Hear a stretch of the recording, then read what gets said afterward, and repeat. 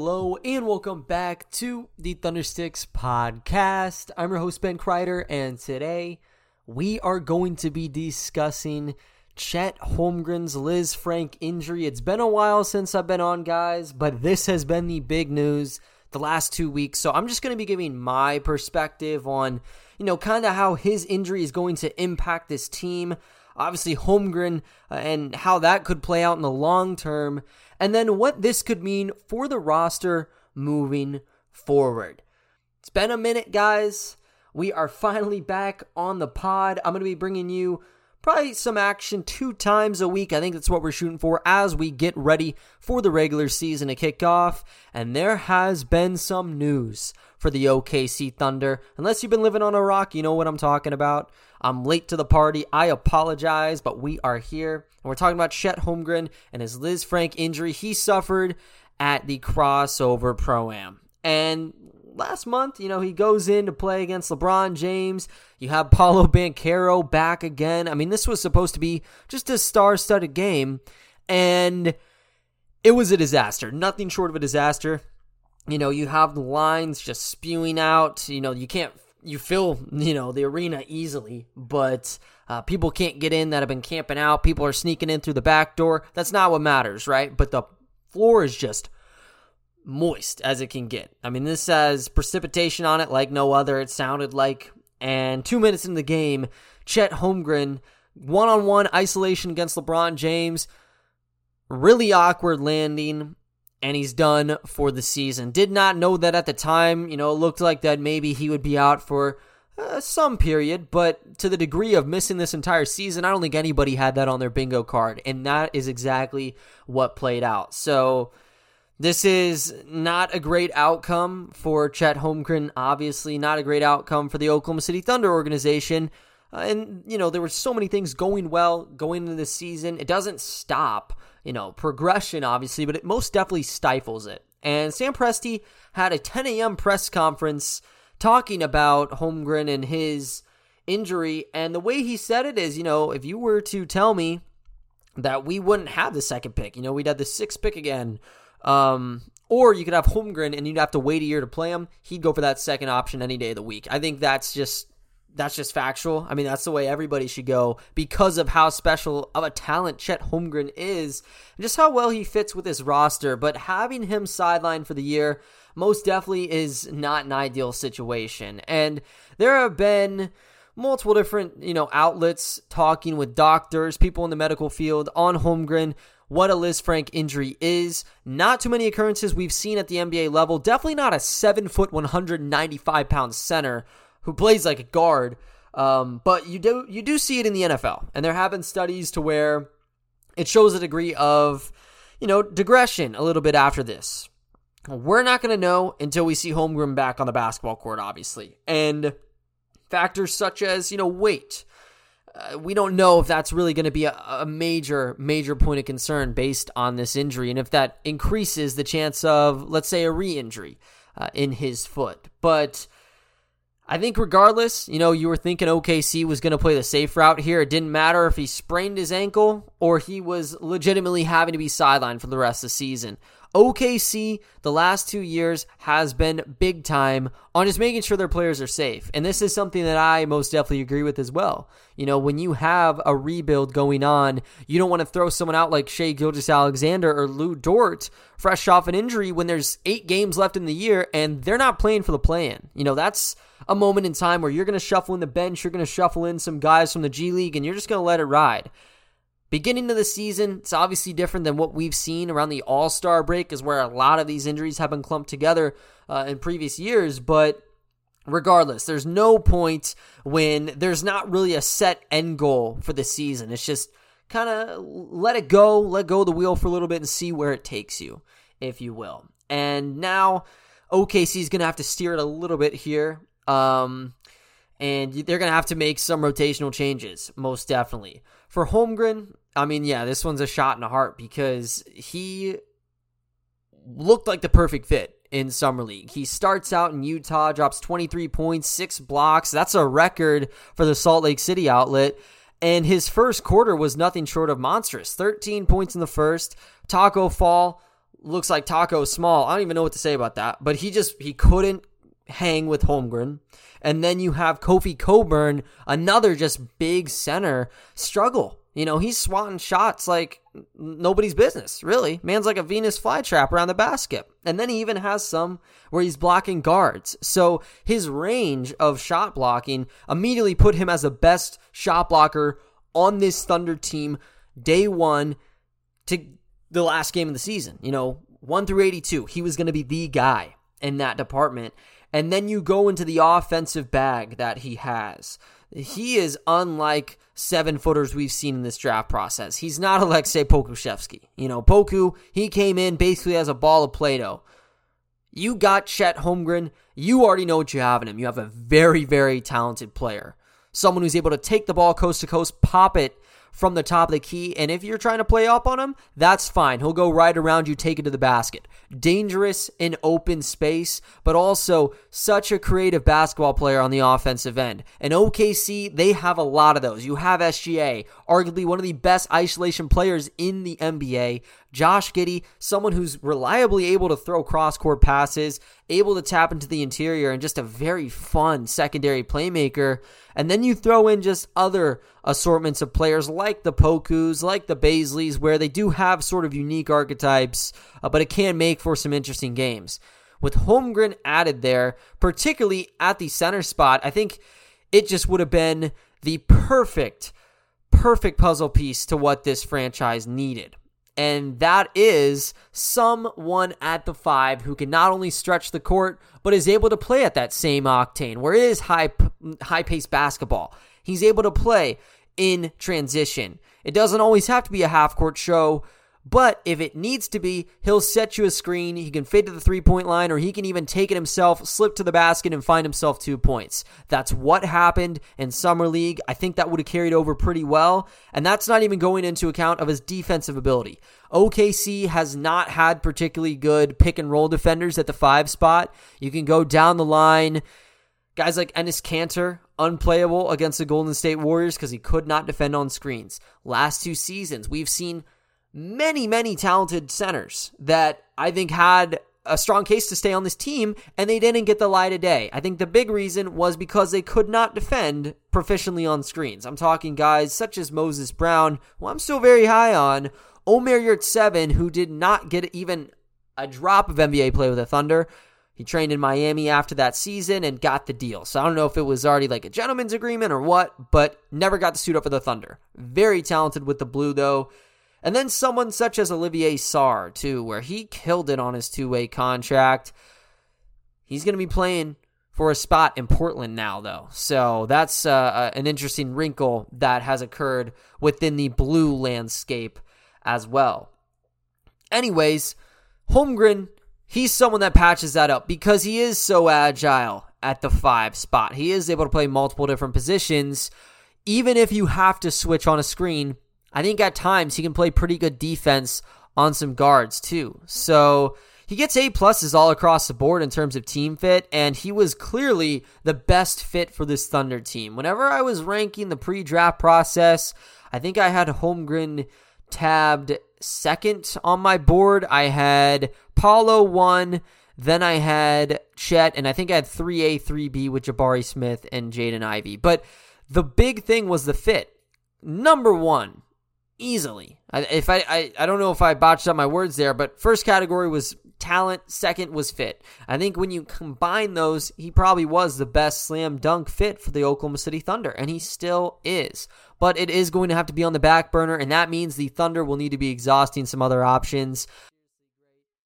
Going into the Thunder, and what has been great with them, you're looking at that backcourt, Shai Gilgeous-Alexander, Josh Giddey, Trey Mann, J-Dub now in the mix. He's going to have a big-time role this year. I'm going to be talking all about it on the podcast this year, but they have a special core 4, I believe. The problem, I don't think the front court is able to really balance it out. This is a team that has obvious strengths and obvious weaknesses, and the one weakness has always rested at that center spot, and it's been that way the last couple of seasons. I think OKC, they've had good centers come in and out of this. They had Al Horford just 2 seasons ago. Look at what he did. Doing damage for the Boston Celtics, almost getting a Larry O'Brien trophy in the process. I mean, he showed up when it mattered last postseason. But you don't have that long-term piece. Chet Holmgren is going to be that long-term piece. You're going to put him in an incubator for a year, but when he's out, he's going to be hatched. He's going to be good to go. You still have this 1 year where you're almost in limbo again, where there is just no true identity at the 5 spot. And OKC has shuffled through plenty of different options, right? Isaiah Roby, he was getting the starting nod 2 years ago. Passing of the torch moment last year. Jeremiah Robinson-Earl's the starting 5. Those guys are not meant to play center. I think Roby's going to play power forward for the Spurs, and had Holmgren been healthy, Jeremiah Robinson-Earl was going to play power forward. I thought that he would actually be a bench piece for the Thunder this year, at least starting out. More minutes than Bays, but he would get slid back and forth. I don't think that's an option anymore. I think he is going to have to play true center, and that's kind of the first domino that we're going to see here. So there's no true hit to this team. We'll have to see how roster cuts occur, but the only one that we can really throw at now is Isaiah Roby being gone. And now you have Jalen Williams out of Arkansas filling in the gashes there. I thought, and I still think he probably would have been a G League assignee from the get-go. As soon as November hits, he's going to train with the Blue. Now I'm not so certain. I think he'll get run to begin this season, about 7 games before you get into G League action. And if he's playing well, he might just stay up there and not move down. That's what happened with Teo Maledon and Roby. They were supposed to play in the bubble season, but they played really well to the point that they didn't need to take that trip downwards. So I think Jay Will is going to play pretty significant minutes to start this season out, but Jeremiah Robinson-Earl, that's going to be your starting center for next season, and it's not a bad thing. You know, JRE performed pretty well last year, all things considered. Averaged 7.5 points, 5.6 rebounds, 1 assist, and shot 35% from distance. I think the 1 assist per game doesn't do it justice. He's very smart in terms of passing vision, and that's something that this team desperately needs. But he's really just a plug and play. You know, I think it was known from when he joined and he had to start at center, that would be a short term, and it still is a short term here. But he's a solid building block. You want to move him to his natural position as soon as possible, though, and obviously that is not where he is currently going to be played at. He's still good, you know, in terms of spacing the floor out, but there's a clear difference in defending someone such as Jeremiah compared to Chet Holmgren. I think if Holmgren was out there at the top of the key, you're most definitely going to have somebody switching on to him. Roby, no one switched on him last year. I think JRE, they will test him, and he's going to have to earn it this season. So there is some doubt in the air in terms of how the pick and pop play would go, but also in terms of being a role man. You know, it is a little tough for someone such as JRE at 6'8" to be playing center and being that role man. Does he have some solid speed? Absolutely. But it is a tick below, you know, what I'd say Holmgren's capabilities are. So you are stunted in the area that's the biggest, and that's how SGA operates off of high ball screens. He's still going to be very good as a player, but because you're taking away what I'd argue is probably their second most pivotal offensive piece at any given moment in Holmgren, it's a domino effect. OKC historically was atrocious on catch and shoot threes last year. They ranked 269th out of 270 teams in the 9 years they've been tracking catch and shoot 3-pointers. 32.6% is where they shot at. And the one team worst shot 32.5. And they shot half as many times as the Thunder did last year. Teams are willing to sag off on the Thunder, and they're able to reap the benefits of it because they just don't have that solidified identity yet. They're not bringing in specific sharpshooters. They have Lindy Waters. I think J-Dub is going to be a really good 3-point shooter for this team, but they're not bringing in free agent marksmen that are immediately going to solve this. This is still very much the same team where I think it's going to be rough. Sometimes it's going to be sporadic in the box score on how they play from distance, and that's going to translate to the win-loss record, I think, when it's all said and done here. But you got to have someone who's able to pop for OKC. Defensively, he held up solid last year. He's not a guy that's going to be taking back-to-basket bigs, just as Isaiah Roby wasn't last season. Your better options would be someone such as Mike Muscala, Derek Favors if he's still hanging around, or maybe Jay will even get some run in that department. But you do take a bit of a dunk in both areas where you really do not want any of that. Mike Muscala is the stable option here, and he was one of the most efficient players in basketball last season. Averaged 8 points in 14 minutes per game, shooting 43% from distance. Amazing from the top of the key. If you were looking for a trailer, there was nobody better on this Thunder group than Mike Muscala.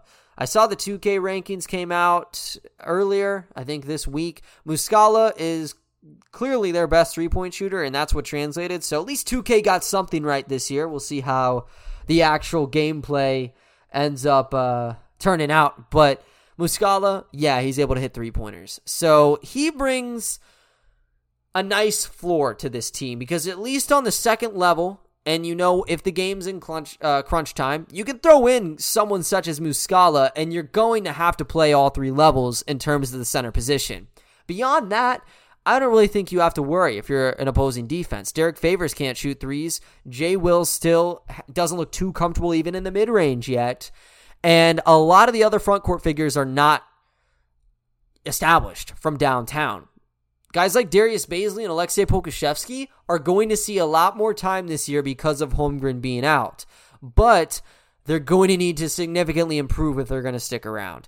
Baze is going into his contract here. It's going to be a hefty qualifying offer. Aleksej Pokusevski is going into his third season. He needs to make a strong statement if he wants to continue on, because OKC, if they're looking to turn the corner, if you're kind of behind, they're going to have to leave you in the dust. And for someone such as Poku, there's so much potential there. And you can clearly see that he's going in the right direction. Major leap, I think, in terms of efficiency from year 1 through 2. But until you start seeing game after game, positive, it is going to be interesting on how Mark Daigneault likes to move those minutes about. It gets a little bit easier here because you get to play Baze and Poku, both ample amount of minutes now. But that is a battle that wasn't here last season. It most definitely is in the cards now, especially if OKC elects to go with the forward in this upcoming draft class. But Baze, he's one of those guys where defensively, he's looked solid, led the team in blocks, looked pretty restrained as a defender. But offensively, he hasn't shown up from distance, and that is not the ideal outcome. Teams are sagging off. I know in December he picked it back up, but teams were sagging off and he just wasn't shooting it. And that gave light to guys like Aaron Wiggins getting playing time and being able to break out a little bit. With Poku, it's almost the exact opposite, where if you give him 2 feet of room, he's going to launch it. Sometimes he'll go 5 for 5, sometimes he'll go to 0 for 5.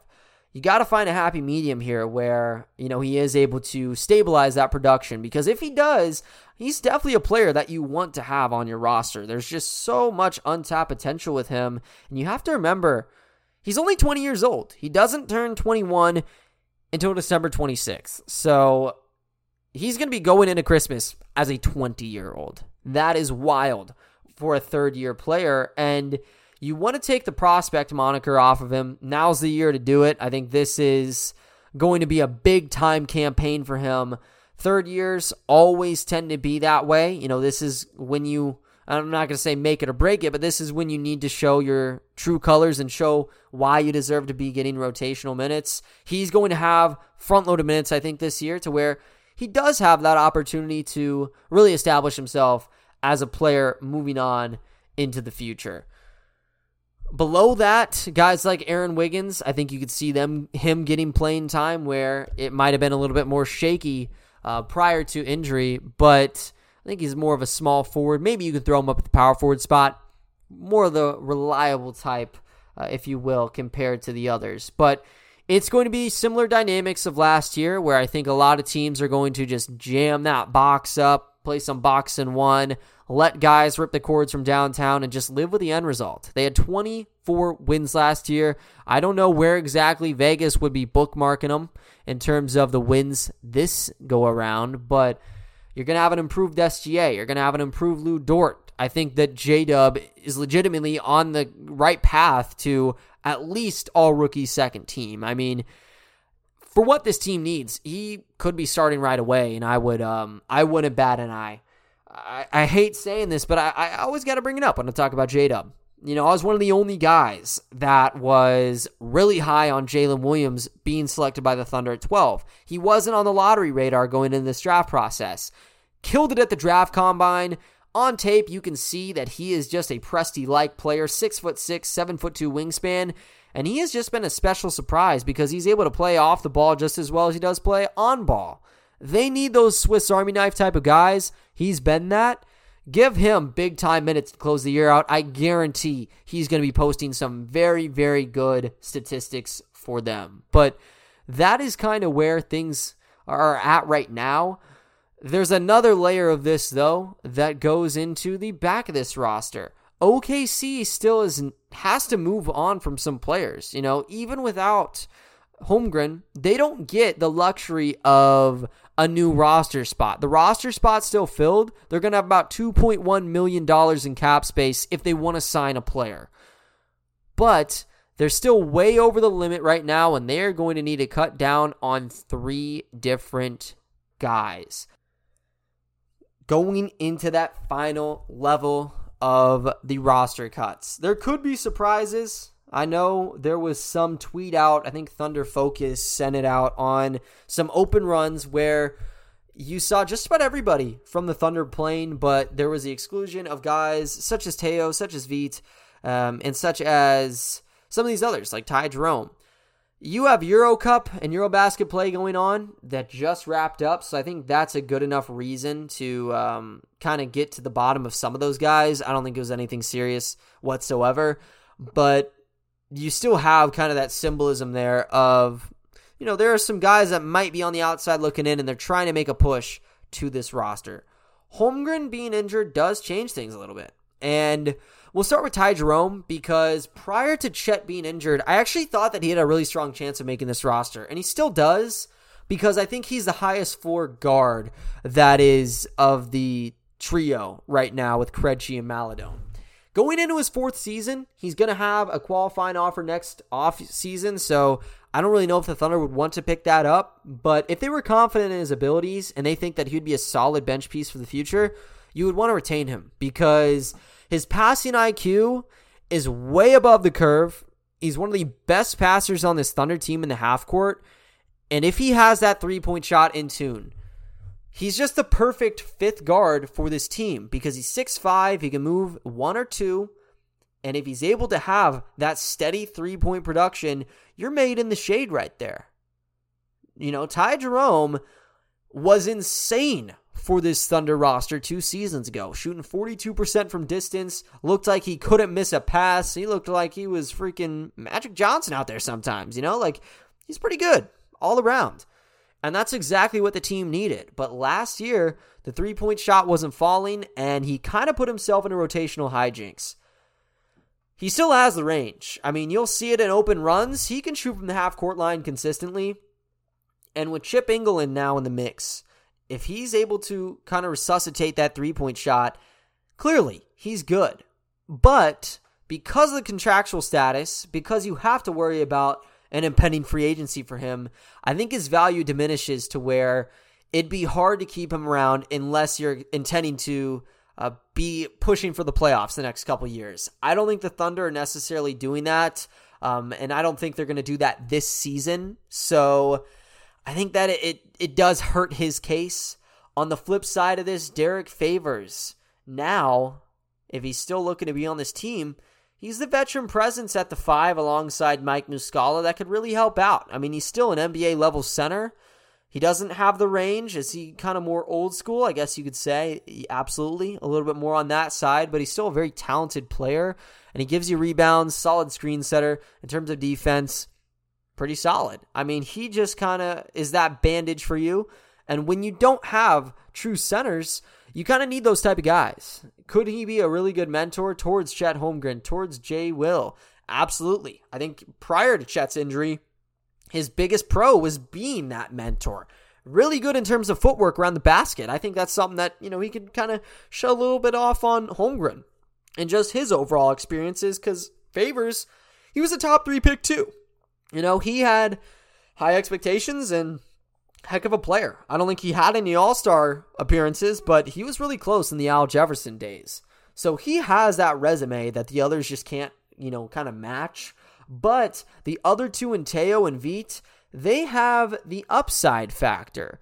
Teo, really good as a rookie in terms of efficiency. Some nights he wasn't there, but when he was controlling the half court, razzle dazzle. I mean, he was throwing cross-court passes. He was launching up floaters, step back threes. He just looked very confident to where he was supposed to be the sixth man going into last season, and it just didn't work out that way for him. But I think there is still potential. I thought that OKC might have wanted to maybe trade him off last year because the situation isn't really good on either side. OKC has sort of established their half-court tandem in SGA and Josh Giddey, and now even Trey Mann and Jalen Williams. Teo Maledon needs to be the primary handler, not really the secondary, and I don't think he'd get that unless he gets moved somewhere else. A team like the Wizards or something, where he could have some control at, that second level capacity. That'd be really beneficial to him, and I think he'd be able to move himself back into contract extension talks, because with the Thunder, it looks like he's kind of on the verge. And this isn't a skill thing. I am still very high on him. When he got picked by the Thunder, I was really ecstatic for the franchise, actually. It was between him or Paul Reed on my board.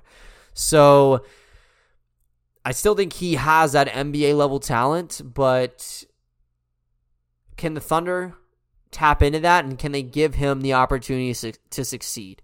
There have been plenty of times where they've made deals on behalf of the player, on behalf of the agent, and they parted pretty well. Paul George is the perfect example. The only bad one that was made public was maybe Gabriel Deck, and that was an interesting situation that went south on both parties. I don't really know if that would work out the same if Teo was to be kept on this team and they didn't play him. I'm not sure.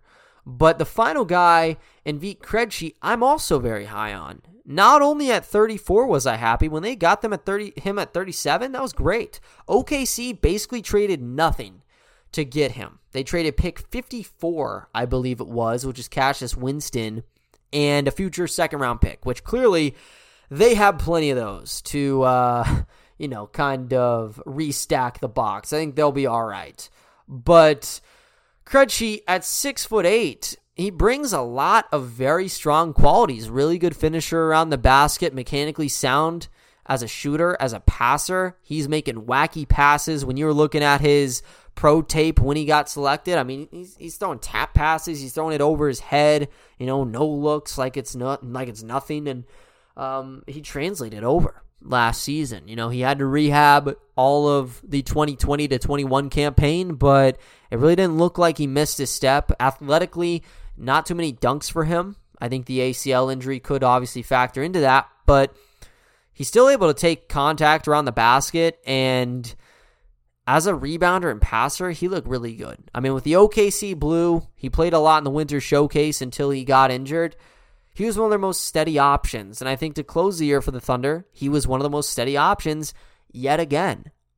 Krejci really was able to kind of help this team out, and I think he still brings a net positive presence.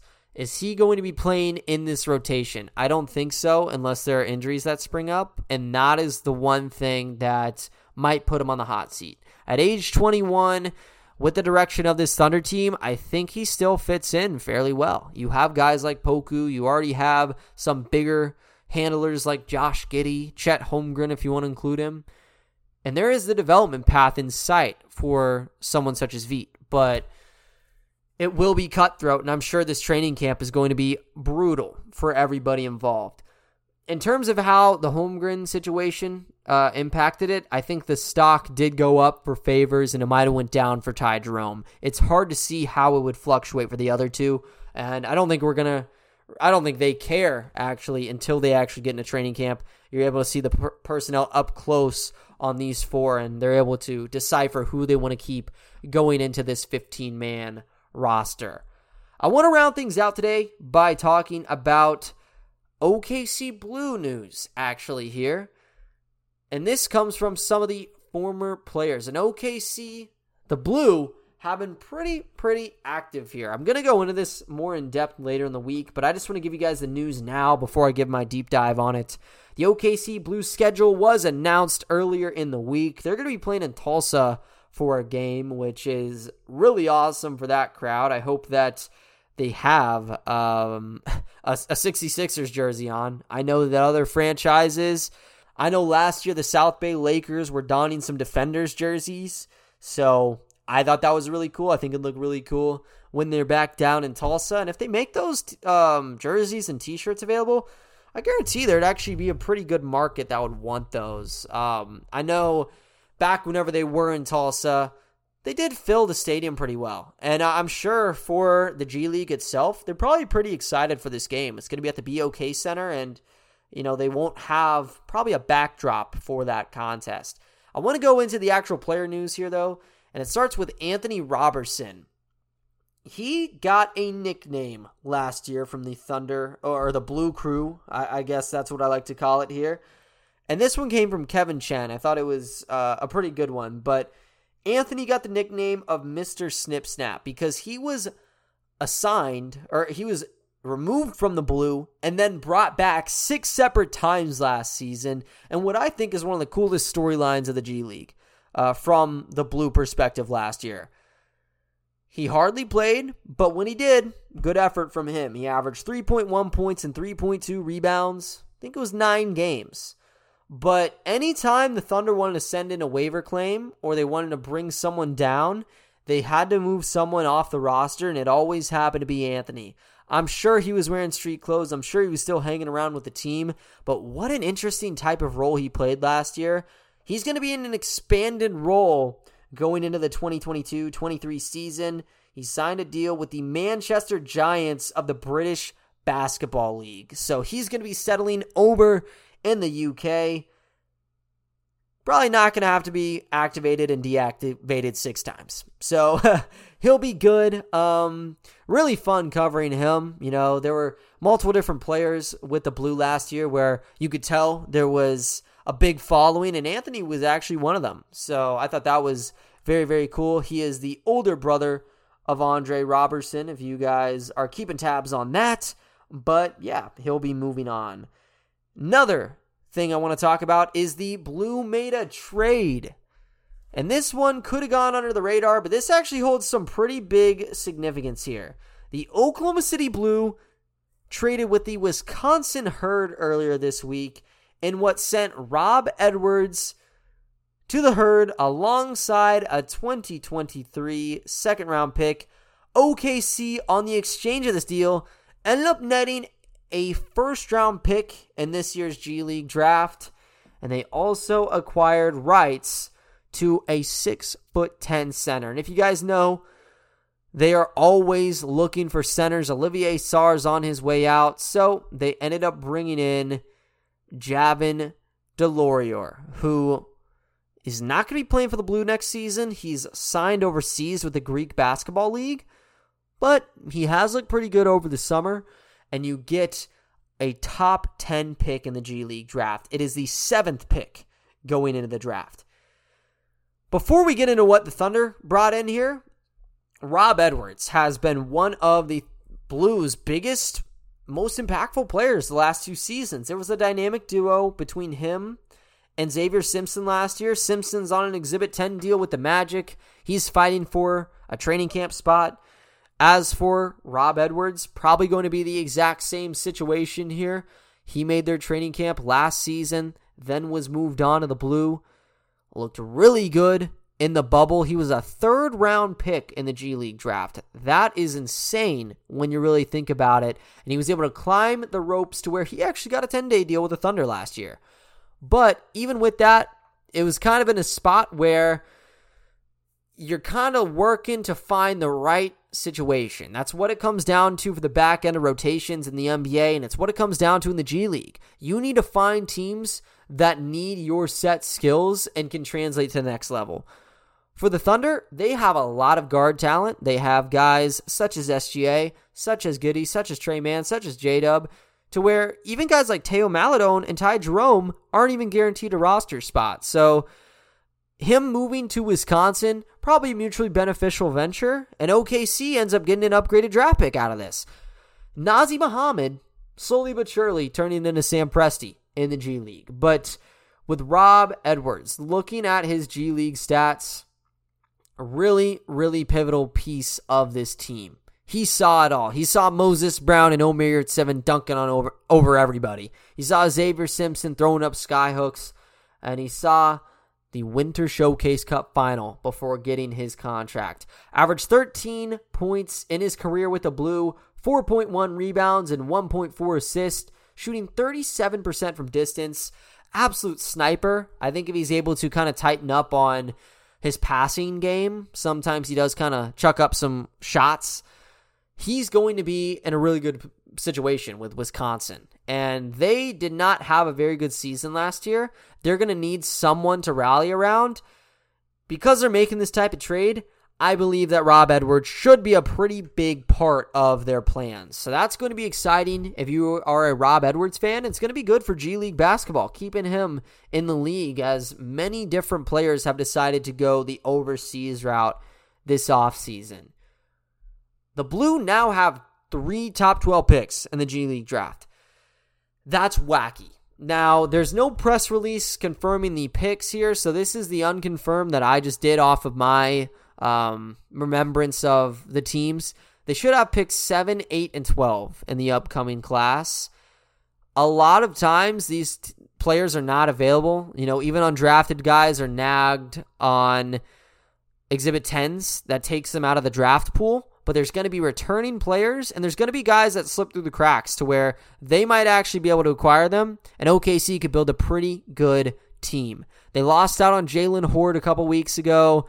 Jamias Ramsey might still be with the Blue next year. We haven't heard much on his situation just yet, but they're going to be building stuff up as the G League draft progresses. So I'm going to be super stoked for that, super stoked for Thunder basketball. Thank you guys for sticking around with me over this little break. We're back, and we are ready to go.